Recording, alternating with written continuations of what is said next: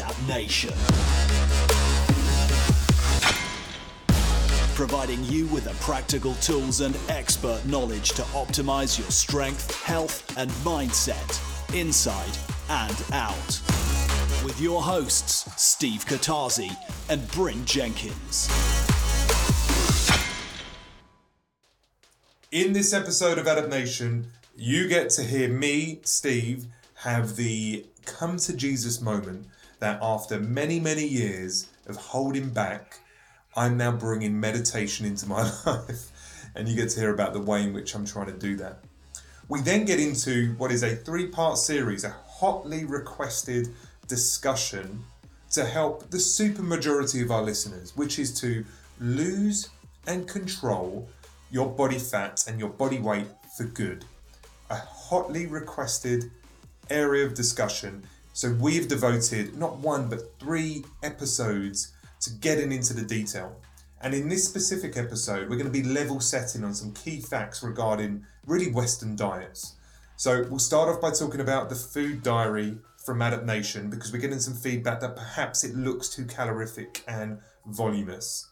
We get at that head on. We then get into asking the question, do you know how many calories you are eating and burning? The answer is normally no. Then we attack some deliberate lies and misconceptions that we've been told for decades by industry and government. And then we finish this episode talking about the fact that, guys, this isn't typically your fault. Yes, discipline and willpower come into controlling your diet, but you're not always hungry.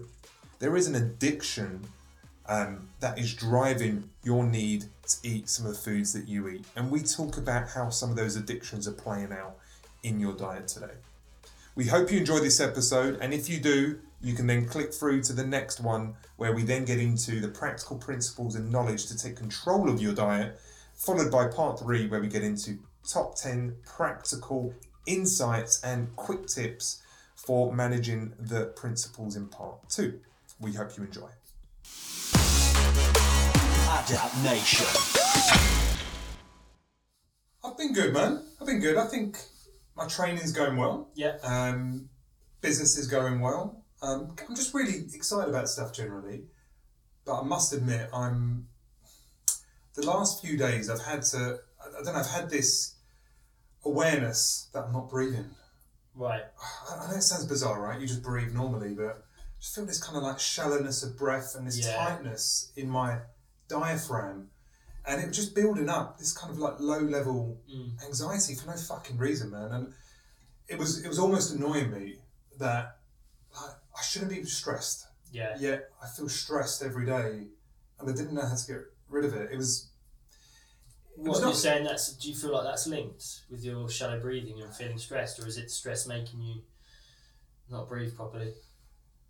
I don't know. I don't think I'm as committed to all the kind of wellness rituals that I was in. Yeah, because at some point last year I was bang on everything. Yeah. Right? The right sleep, reading, doing my own kind of downtime stuff. I remember we had a coffee once, and you said to me, you were like, I've got all these rituals, and you were saying, I don't know if I've got too many rituals. There's so much to do. Like in the morning, you're like, I'm waking up, I'm using the blue lights, putting them in my ears, I'm tracking my food, I'm doing this and doing that. Yeah, I do. I still do most of those. I still do the blue light in my ears in the morning. Yeah. Vitamin D first thing in the morning. Yeah. What else do I do? I check social media. That never used to be a thing. I think that's probably what fucks me up. The first thing in the morning, I'm on Facebook or Instagram. Yeah, it's tempting when you wake up to look, isn't it? Especially if you're putting posts out the night before and you wake up and think, how they perform. Yeah, but I think, and I do it as well, I'm guilty of this, but I do try and not go on my phone. If I wake up in the morning, I think, well, I'm going to have at least an hour away from my phone. If you wake up, immediately your head just feels like busy, because you just wake up and look at your phone and there's all this noise on social media. I just think it just jumbles your mind too early. 100%. I'm definitely noticing that. I used to wake up and, kind of feel comfortable not touching my phone for the first half an hour. Yeah. And not feel compelled to go on a news app. I wasn't really into social media, so I didn't feel like I needed to see anything. So I'd wake up and I'd just groggily get myself out of the state of being asleep, and I do these few things. But now, I probably can't last any more than 5 minutes without having to check something. Yeah. I've got to do something about that. But part of me thinks it's closure. Right. I'm now getting to the point that if I know what I'm doing on social media in that first 5 minutes, which is just a quick status update on what's happening, and probably get an Instagram post out at 7ish in the morning, get that done, I can turn it off and then focus. I think that might be the way I need to go, just so it's an action done versus an action undone, because that generally stresses me out when I haven't done things that I know I should. Yeah. Well, for you, what you do is purely online.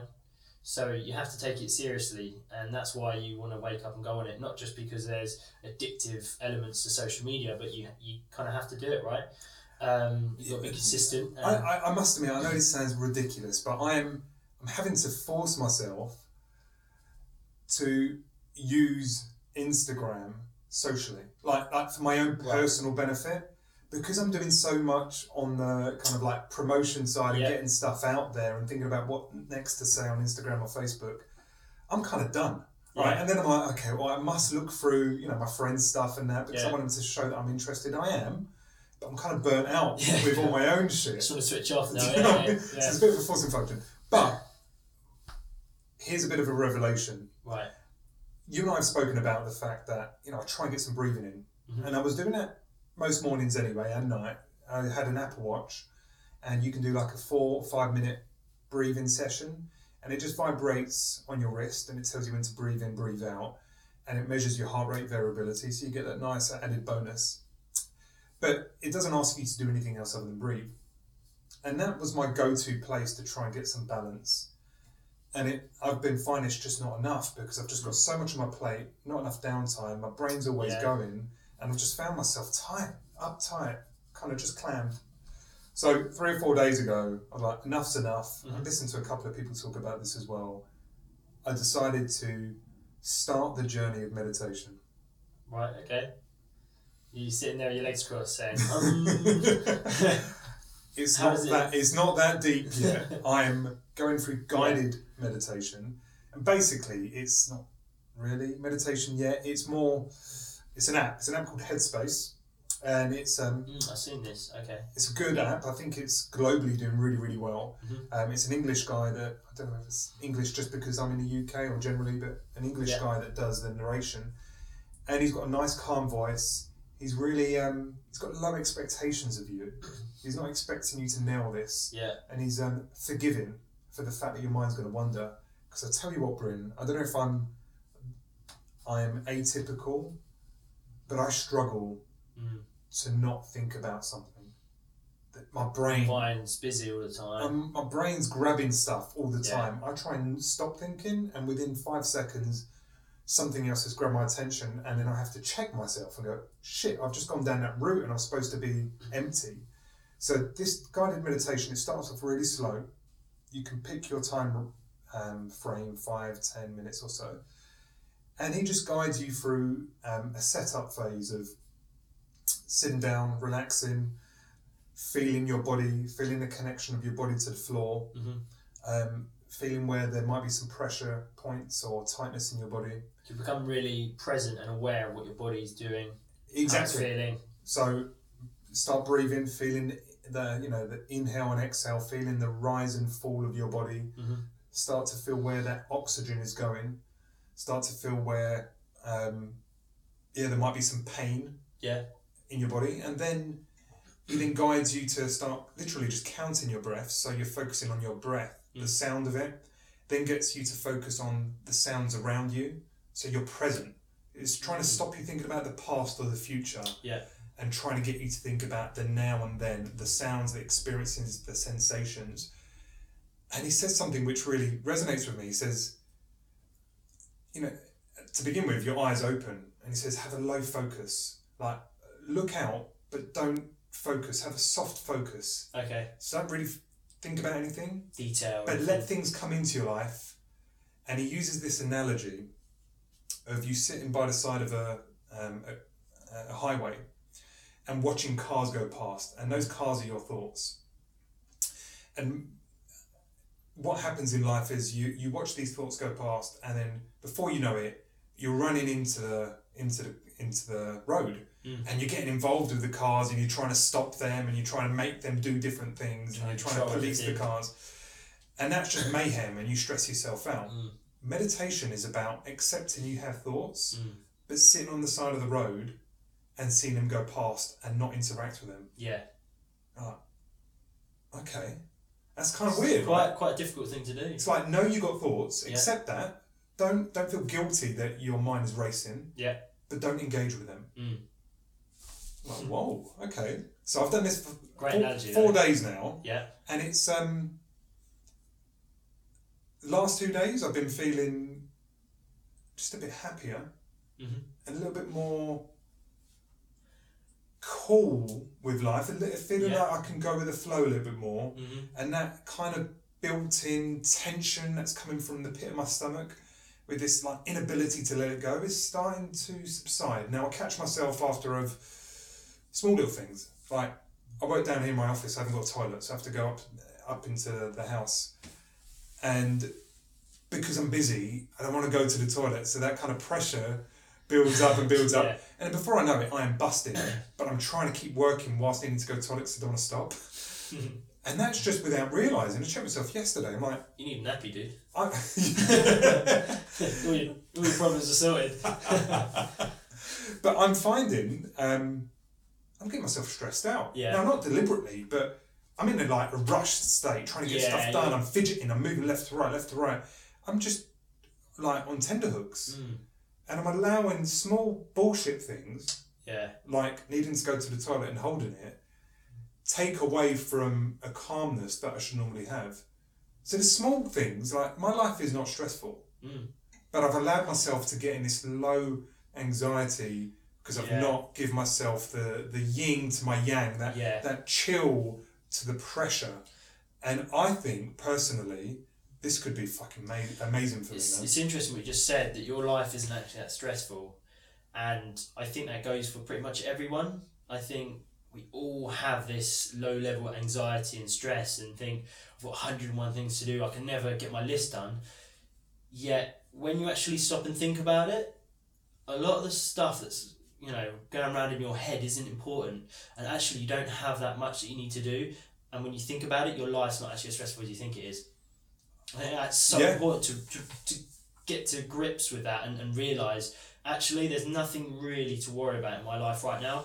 Now, some people do have worries, right? Let's not downplay that, but the majority of the things that we worry about aren't particularly important. It's things that people are worried about that really aren't important, and then when you stop and realise, you go, oh, actually, I haven't actually got that much to worry about. Yeah, there's a few things that I need to think about, but nothing that's really overwhelming right now.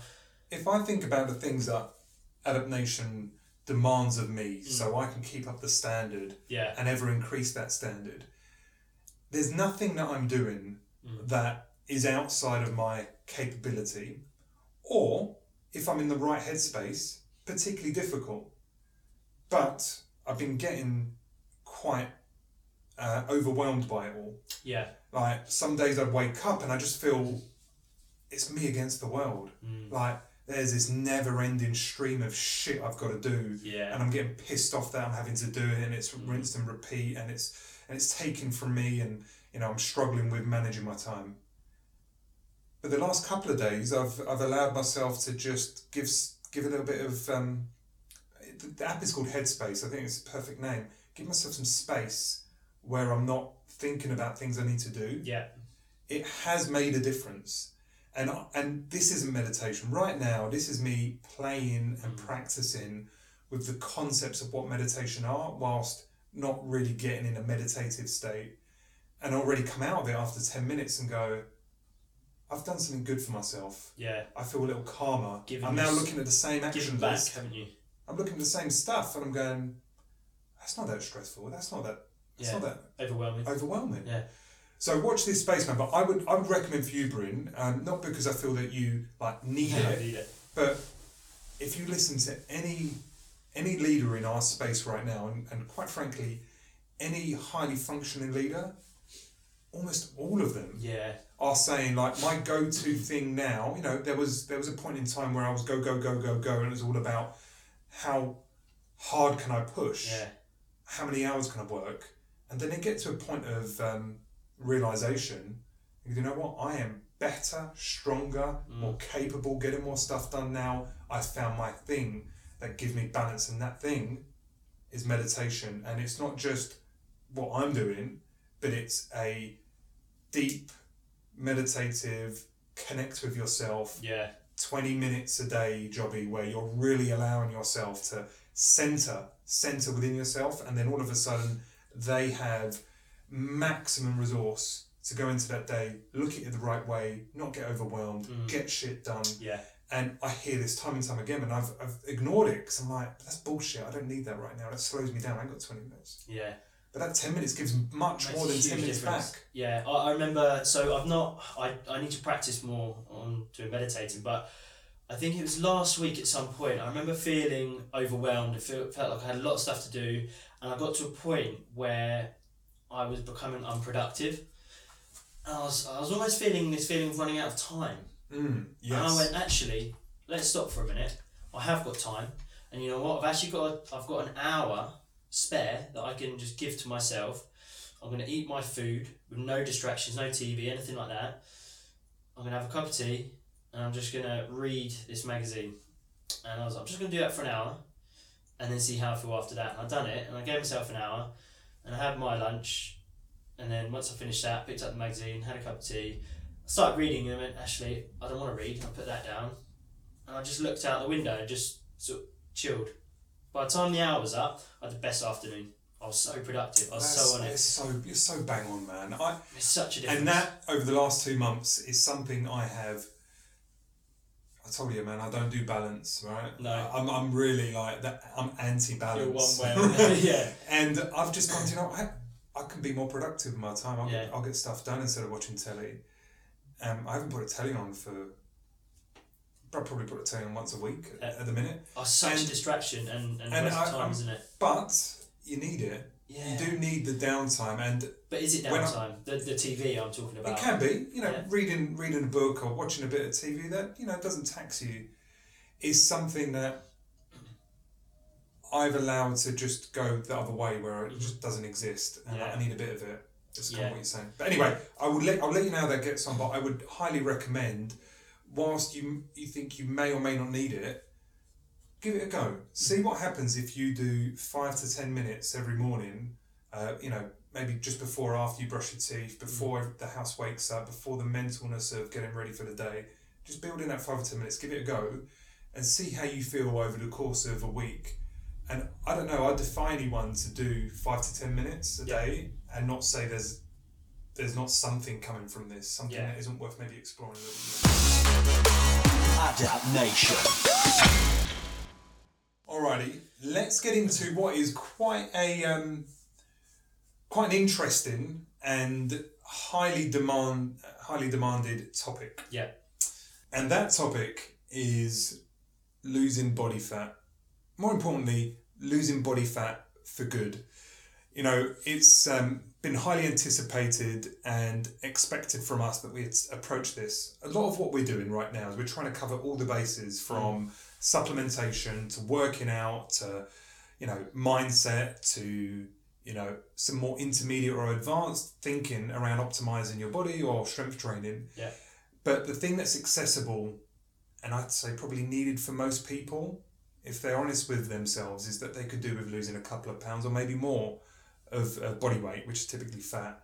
So we've invested over the last week to start articulating that in written form in a blog series, a 3-part article series.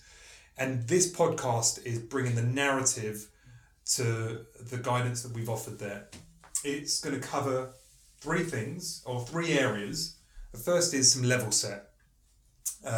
It's not all your fault, and we want to explain some of the situations that are probably not going in your favour. The second part is to give you some underlying principles of body weight management, and we'll then move on to the third piece, which is around some top tips and insights to tactically execute against the principles we've offered. So, Bryn, let's get started Yeah. with this level set. And what do I mean by this? This conversation actually came from some Facebook interaction I had last week. There's a friend of mine that called me out, and he said, I think your food you're putting out on your blog is too calorific and too big for people, and you're not promoting weight loss, you're promoting weight gain. And I know he wasn't malicious. I know he was coming from the right place. He wanted me to check myself and say, Steve, refine. And I've heard this half a dozen to a dozen times, like, Steve, your food's too big. Well, firstly, I give low calorie option. Maybe that's not clear to people, but there is a lower option. But my food is big. There's a lot of volume on the plate. And because, I don't think there's many people that do what we do. I am very transparent with the calories in my food. And most people promoting healthy food don't tell you the calories. Don't say, here's this beautiful picture, salivate, oh, and by the way, it's 2,000 calories. They don't do that. Yeah. So, and that's where it can be misleading if they don't give you the calories, because it looks, yes, it's a healthy meal, but they're not telling you how many calories are in it. You've got a full avocado in there, you've got loads of oils in there, you've got this, that, and the other. Pine nuts. This might be 1,200 calories. Yeah. You said to me that, there's salads you can get that are 1,200 calories just for a salad that you can pick up in a restaurant. More calories than a Big Mac. Which is insane. Yeah. Now, it's healthy, it's great, it's full of nutrients. It's understanding that, isn't it? Right? But knowing what's in there is important. So we had this back and forth, and I thought, hang on a minute. I hear you. My food is big. Not everyone wants the volume that I want. Don't have to have the volume I want. But my food is my dinners are anywhere between, say, 800 and, say, 1,200 calories. I guarantee you the majority of people's dinners are higher than that. They may have smaller volume, but the calorie density is much higher, because I'm having foods that have hardly any calories. All the vegetables I have hardly any calories. They just fill up the plate. So that got me thinking.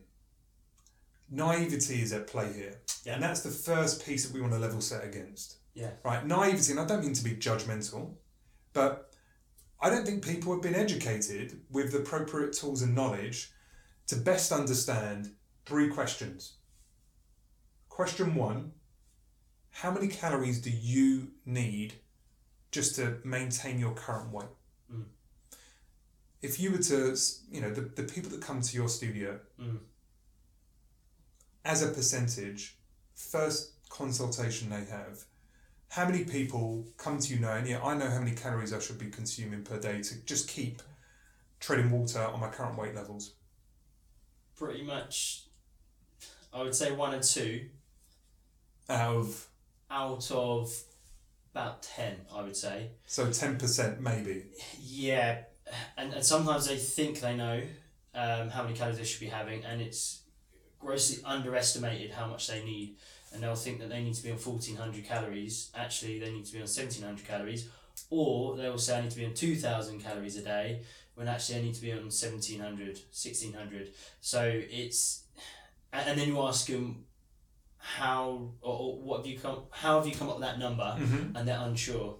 Yeah, how are people normally coming up with a number for them? Is it these there's like guidance, I think general guidance from the government on how many calories the average man or woman should consume? It's mostly and just seeing other people and just going, well, they look similar to me. Okay. So therefore, I'll probably need the same calories as them. But what they're not counting for is their daily movement and all the other factors that we need to account for. So that's the first piece of naivety. Is I don't think people know what they need to sustain or lose weight. Yeah. Very individualised. And if you don't know that, then everything else is guesswork. Right? You can eat very little, but that's not sustainable. When you rather eat the right amount so you feel happy and you lose weight. The second question, which is really coming to that discussion that prompted this article, is how many calories are in your food? How many calories in the food that you make for yourself at lunch and dinner? The food you make at home, whether it's prepared with ingredients or it's out of the freezer, how many calories are in there? And I think if people were truly aware of that. Now, if you get one of those Weight Watchers meals, right? If people are trying to be on this kind of restrictive diet, Steve, I know that, there's 300, 400, 500 calories in there. But most people aren't doing that all year long. That's a diet. Like your standard way of eating when you're enjoying your food, how many calories are in there? And trust me, my 800 to 1,000 calorie dinners can get blown out of the water with meals that are far smaller and unhealthier. The third question that I don't think many people can answer is how many calories are in the healthy restaurant foods that you have? Salads. Exactly. The salad, the lettuce might be fine, but once you drizzle that dressing over the top, add some pine nuts, and the feta pistachios, cheese, maybe some fried chicken. 800-900 calories easy. Yeah. And you're not even full up. Yeah. And although it's a healthier option than, let's say, a Big Mac, the problem is that are you aware that it's more calories than the Big Mac? That's exactly, it's awareness piece. So there's a naivety piece that I think restaurants, the food industry, government, the fitness industry haven't done a good enough job of level setting the majority of the population to understand these questions. Yeah. Now, calories are on the tip of most people's tongues when they talk about diet, but I just don't think they fully understand it. They haven't got the practical tools to cut through the nonsense and just give you the stuff you need to know.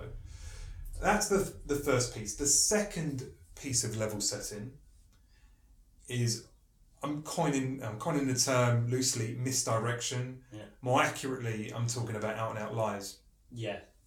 I think we have been lied to as a society for too long in ways which are serving industry, profit making, or government, and less about serving you. And I know that sounds a bit controversial and overly dramatized, but there's some real truth in here, and there's many a study, documentary, or kind of position being put out there that we have been grossly lied to for the last 50, 60 years. Strawberry wine gums, 1 of your 5 a day. Was that ever a thing? No. You see it on some of the food and you just think, oh, how can they say that?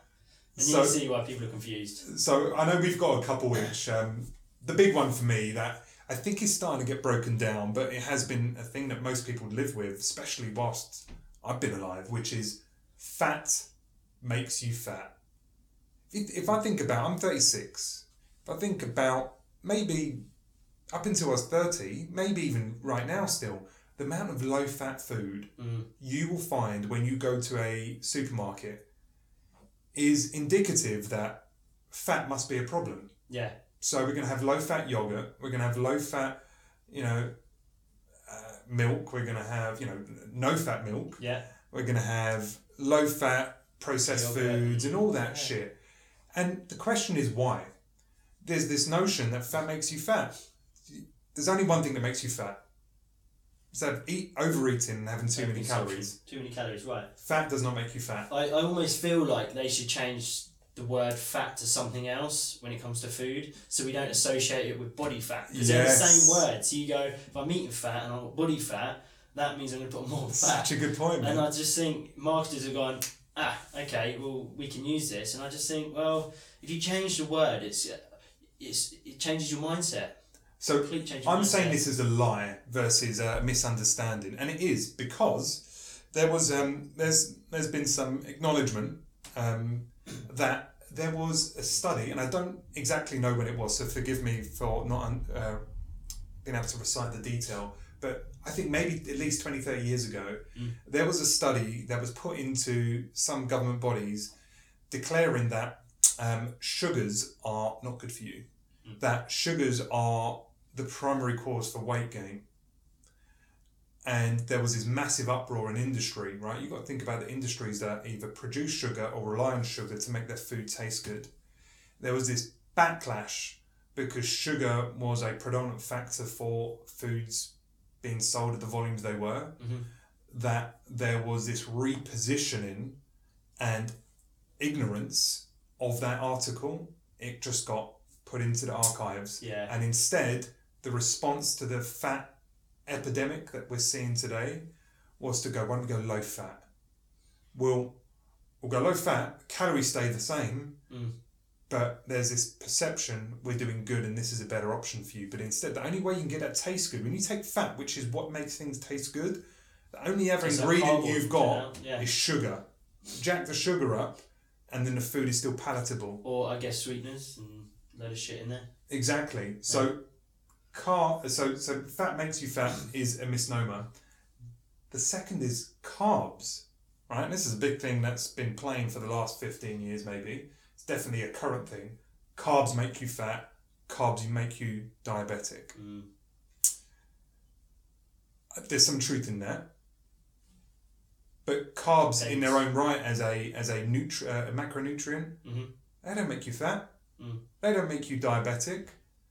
It's the type of carbs and the volume of carbs that you're having that are causing you the concerns, and we'll talk about that a little bit later. What else have you got? Whole grain. Whole grain is supposed to be this healthy source of food, which again is a big lie.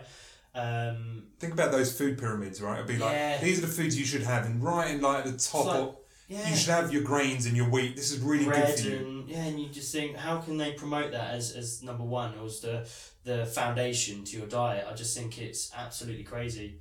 And why though? Why? Well, whole grain it can cause, a lot of people have intolerances to grain. To wheat and gluten. Gluten, exactly. And that's causing, again, you to put on more weight gain. It can cause things to flare up within your body, like autoimmune disorders, joint pain. So the fact that they're telling us that this is a staple to our diet is absolutely absurd. But it's not absurd when you think about the why. What's the motivation for breakfasts, breakfast cereals, breads, pastas? Why?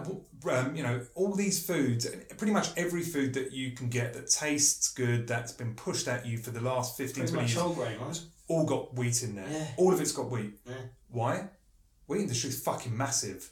It is, the crop industry is huge, and the guys that produce the pesticides, massive business. Yeah. You get those two mega businesses that drive the majority of our food supply chain, and you get them challenged, suggesting what they're creating is not good for you, there will be misdirection left, right and centre. Let me tell you why this stuff is great and why you need more of it. Yeah. And the reality is they've created an addiction, we'll get to that in a second, which is fueling our rising obesity more than anything else. I know people don't want to hear it because there's this kind of association to wheat-based products that you it'll be like cutting off your right arm. Yeah. But it is causing more problems than it's solving, I promise you. And they're easy to consume as well. They're convenient foods. High caloric density as well. Yeah. So it makes it hard to actually say no to these foods.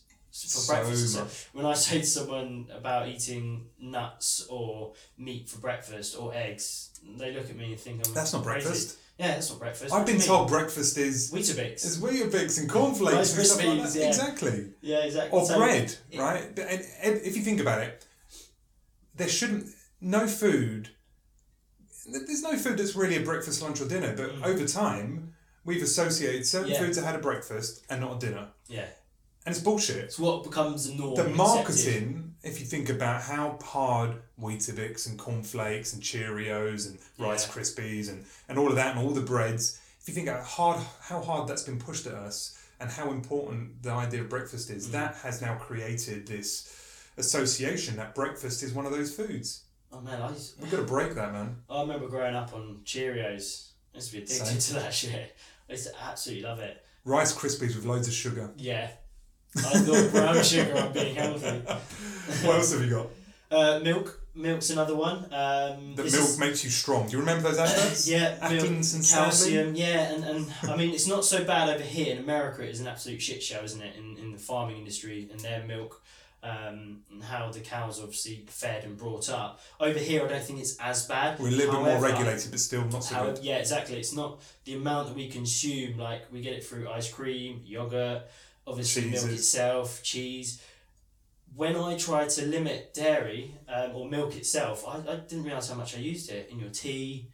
But you will see this movement now because we're starting to realise that it's actually baby calf growth, right? It's baby cow growth. It's to make cows grow up big and strong, and it's full of the nutrients that they need in order to grow big and strong, and they've used that to market towards us. and said that we'll grow big and strong if we have milk, right? And you know what? Beyond our high growth stages when we're a kid, where we need that high supply of those nutrient density and a high protein density within our milk. Beyond that, we don't need that level of stimulus in our food. No. And here's the thing, right? If we're talking about a cow, its milk, you, that equation wouldn't be so bad for you. It's when we talk about mutated cows, thousands of which being farmed in confined spaces, taking antibiotics so they don't get ill, and taking antibiotics because it causes inflammation and higher growth. Yeah. They get fed, not grass, that's what cows should be eating. That's all they eat. Yeah. Instead, they're eating corn and soybeans. And they're being farmed for milk constantly. And then you're not just getting the milk of that one cow, you're getting a cocktail of the milk sources from 1,000 cows that are in that factory, all pasteurized, made to be shelf stable, and then you're drinking the milk of 1,000 cows, all of which are on antibiotics and in these confined conditions. You're consuming that. I don't know about you, man, but if I was to say have goat's milk that was farmed locally, where there was very few goats, and I was getting pretty much 1-to-1, that's going to be healthier than this mass farm. And unfortunately, again, the lies of, like, I remember the advert, the milk moustaches, or there was this kid in the locker room, in a football locker room, talking about, if I grow up big and strong, I can play for Accrington Stanley. Do you remember that in the UK? Oh, that's cool. And it was all about, milk and cheese is a fundamental. Hey, who paid for those? It was the food industries either paying for them directly or giving money to government so they can then describe the healthy way of eating for their society. And unfortunately, it is bullshit. It is bullshit. One of the, I like to use as an alternative. I still do use a little bit of milk, but I tend to use mostly almond milk. Almond milk, yeah. Almond milk, coconut milk. And those are the two that I tend to and they taste, stick with. Do you know what? Guys, they taste almost the same. Yeah. And they don't have any of the inflammatory kind of setup that lactose. Basically, the reason why a lot of people can't have cow's milk is because it contains lactose, and not everyone has lactase, which is the enzyme to break up lactose. But even with or without that condition, I've just described this cocktail of antibiotic-ridden milk. Do you really want to be doing that? I don't know. I think you should be trying to lower your consumption of that. Well, what foods are most people intolerant to? It's whole grain and milk. They're the two, man. Two biggest ones. So I've got another one for you. We've kind of touched on it. Do you, for as long as I can remember, breakfast is the most important meal. What do they say? Eat breakfast like a king, lunch like a prince, dinner like a pauper. And it's always been, I remember when I was growing up, and I'd see, and again, I'm not trying to slate shredded wheat or shreddies and that kind of thing, but it was all, these images of the kid being lethargic through the day, but when they have shreddies, they're buzzing and they can go throughout the day, and they keep hunger at bay. Yeah. Fucking bullshit. You eat that stuff and you get hungry quicker, and it zaps your energy. This has been such a big lie in promotion of wheat-based products to take that position of your breakfast meal. Think about Valentine's Day. That's completely a commercial created thing. Breakfast is a commercial created thing. The need for it and what we should associate breakfast as being. Breakfast is not the most important meal of the day. Do you know what? It's the least important meal of the day. And as soon as you start your digestive tract on the wrong path, first thing in the morning, you take energy, not add energy. So we've got to start to reorientate people on, hey, you don't need to eat as soon as you wake up. What else have you got? Branded diets. So these diets with names attached to them, certain ways of eating. So there's all sorts of diets out there that are popular right now, like paleo diets and things like that. They're just different ways of eating that have got these names on them that almost make you think that they work. But like a paleo diet, right, is just taking out most of the foods that we're intolerant to. So like the whole grain foods and milk.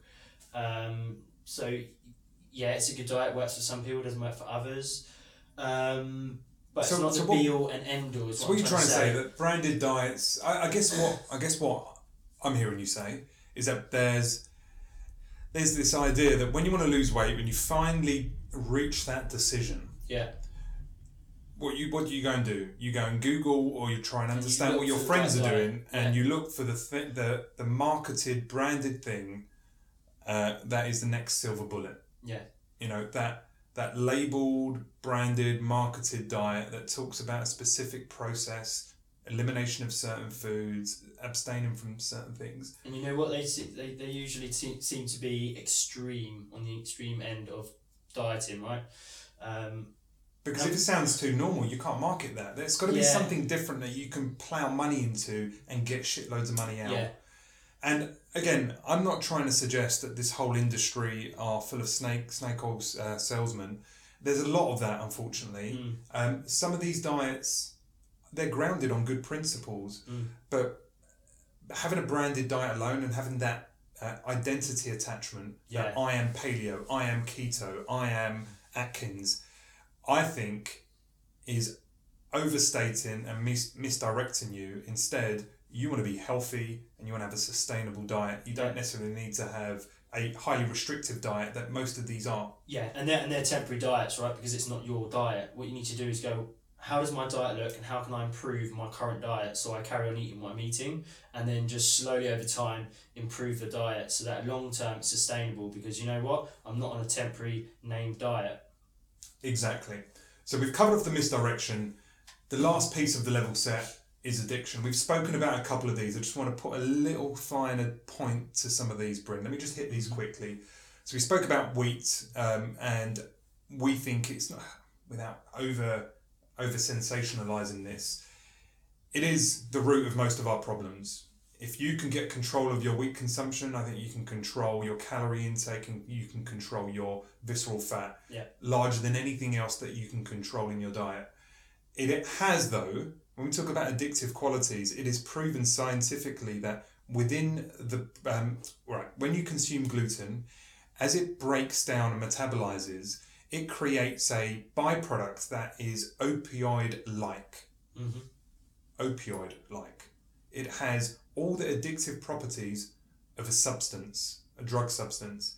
And wheat germ gluten is a very small protein that can actually pass the blood-brain barrier. So it's got opioid-like qualities and it can get into your brain, right? Where other foods mostly can't. So you've got, this isn't just willpower or self-discipline. This is actually a chemically addictive substance. It's a big deal. But it's not all doom and gloom. 5 to 10 days out from eating wheat-based products, you'll yearn and feel less empty that you haven't got bread and pasta and stuff like that. You just need to give yourself some time for the kind of, hey, it's like rehab. It's like going to a rehab clinic. Give yourself some space and time, and away from it, you'll start to create distance. You'll start to create a better relationship with that food. Right now, we are so addicted to wheat. Don't worry, guys, you won't be sitting in an empty room rocking and sweating. I don't know, you might be, man. This addiction is heavy. Want my toast? So that's the first one. The second one in addiction is this this cocktail of fat, sugar, and salt. So you've got to think about it. Food scientists are paid handsomely to, in a lab, come up with the right combination of flavours and textures that create, the nicest taste, but more importantly, the most addictive blend of flavours. Perfect concoction. Now think about it. In nature, can you pick something off the ground or slay an animal and get fat, sugar, and salt in that one thing? You don't. It doesn't come together. That's a human-made creation. So we've gone in a pursuit of greater palate, tastiness, and more importantly, greater addiction. We've created these combinations that when you bring them all together, they send such a strong signal for dopamine, that kind of like want and need for it, and they dampen the signal to say I'm full. You don't get that signal, doesn't get back to your brain because it's just so indulgent, and it's you're not noticing the nutrients that are coming with those foods, because it's this mash, this blend, and they know this. And So- let me give you another example which really, really brings it home. And this is well reported. Things like Cheetos. In the UK, there'll be things like Wotsits, right? Mm-hmm. These are so easy to just continue to power. I remember when I was a kid, my mum would get a pack of 12 packs of Wotsits. If I'm just like not thinking and I haven't eaten and I'm like, I need something to eat, so I go and grab a pack of Wotsits, I go four bags through and just have to check myself and go, I should stop now. Yeah. Not because I'm full, just because this is ridiculous. Yeah, I've had 4 shouldn't bags of eat anymore. Wotsits. What's going on here is something called the vanishing caloric density. What is that? It's this mouth feel and this melt in the mouth texture that's, again, sends no signal that you've had any nutrients, any calories. You eat these foods, your brain doesn't get any acknowledgement you've had food. Yeah. So that's why you can continue to eat Pringles, eat, like things like Ice Doritos and cream's stuff. a bad one. Ice cream's a bad one. They did the test on rats, and they gave rats a different combination of fat, sugar, and salts, and obviously our overriding mechanism wasn't recognising when they got the perfect concoction. The rats would just overeat on these foods, and our body wasn't realising that the calorie density of these foods and not saying stop eating, and they were just getting fatter and fatter and fatter. I'm like that with ice cream. Well, there's this well-known fact called palate fatigue as well. Yeah. The palate fatigue is if you have too much of one food, you get sick of it. Mm-hmm. And you know the guy, is it Man versus Food? Yeah. You know the guy who just goes to places, these really amazing program. fat places, and tries to eat massive amounts of burgers or ice I cream just sit and there stuff like that. drooling when I'm watching. Crazy, So right? eating. Well, he has some techniques. So there was this one episode where he was eating this kitchen sink full of ice cream. Yeah. And he's getting through it, and he's got technique, right? He can put stuff away. Was this so? This was a challenge. Was this because at the end it was a challenge, right? So it was a challenge. So he was getting through the ice cream, and at some part through this, he was just like sick. He didn't want to eat anymore. Just too sweet. It's just too much. His body was saying, like, I've had enough. I've had enough. You've put too much into me. I now recognise the calories in this. Stop. And he had a technique, right? So he was like almost yakking. He calls a waiter over and says, get me a plate of chips. They go and get him some salty, crunchy chips, and he's gone from sweet, sugary to salty crunchiness, different texture, has a few of those. Yeah. Stop it is because he had fatigued his palate. He has some of these, rejuvenates his palate, he's good to go again. He finished the whole fucking thing. Oh man. And that's what these scientists know. If you blend fat, sugar, salt in this human-made concoction, and you do caloric density where you don't feel the calories going in, it's not about trying to make you fat. Industry's not focused on making you fat. They're focused on you wanting to buy more of their shit. More, yeah.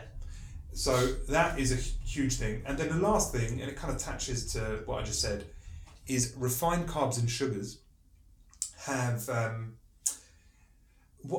so carbohydrates are the most easily digested and converted nutrients to energy. They go from glucose and fructose to glycogen, which is the blood sugar that really fuels all our energy. Broken down very quickly. And it happens quicker than any other macronutrient. The problem is when you have refined carbs, so we're talking about, the refined breads and pastas and all the kind of, donuts and crap that you can get in packages, plus all the sugary stuff, that breakdown happens quicker than your body would like. It actually breaks down in the small intestine and not the large intestine. Yeah. It breaks down too high up in your gastrointestinal tract. What that creates is bacteria forming in the small intestine which shouldn't be there. And in particular, it creates candida, which is a type of yeast. And candida, you'll know, causes thrush in women and causes skin issues and all that kind of thing. Candida lives off of carbs and specifically lives off of sugars. So you eat too much refined carbs and sugars, it breaks down too quickly in your GI, up in your small intestine. That creates a proliferation of candida, and candida survive and thrive off of sugar, and they want it. And you better know, if you have a sugar addiction, this isn't you. Yeah. This is your bacteria yearning for it. Have you ever gone into, the office kitchen? You had no desire to have any sugary stuff, but you catch the custard creams on the side, and you got to go grab a couple. That's your candida saying, I need fuel to survive. We've got this colony inside you. We've grown and proliferated. Yeah. We're all hungry. Give us what we need. And that addiction is way stronger than you're just gluttonous. Yeah. Way stronger. And so when you can't say no to certain foods, it's not because your willpower's weak, it probably because you're addicted to it. It's 100%, because I know I've spoken to enough people that say, if I can go 5 to 10 days off of sugary stuff, like just knock it out. No, don't just go cold turkey, right? Cold turkey. I don't really want it after that. Like, no shit. That isn't just because you've reframed and you've had discipline. You have killed or dramatically reduced the colony of candida in your body to the point there's less of these little mini beasts asking to be fed. And therefore that cravings in their truest form, your body wanting nutrients. Or your microbiome wanting nutrients, and it just so happens you've got bad microbiome if you've got too much sugar, and these guys want what they want, and they want sugar. Yeah, I think a lot of people can relate to this.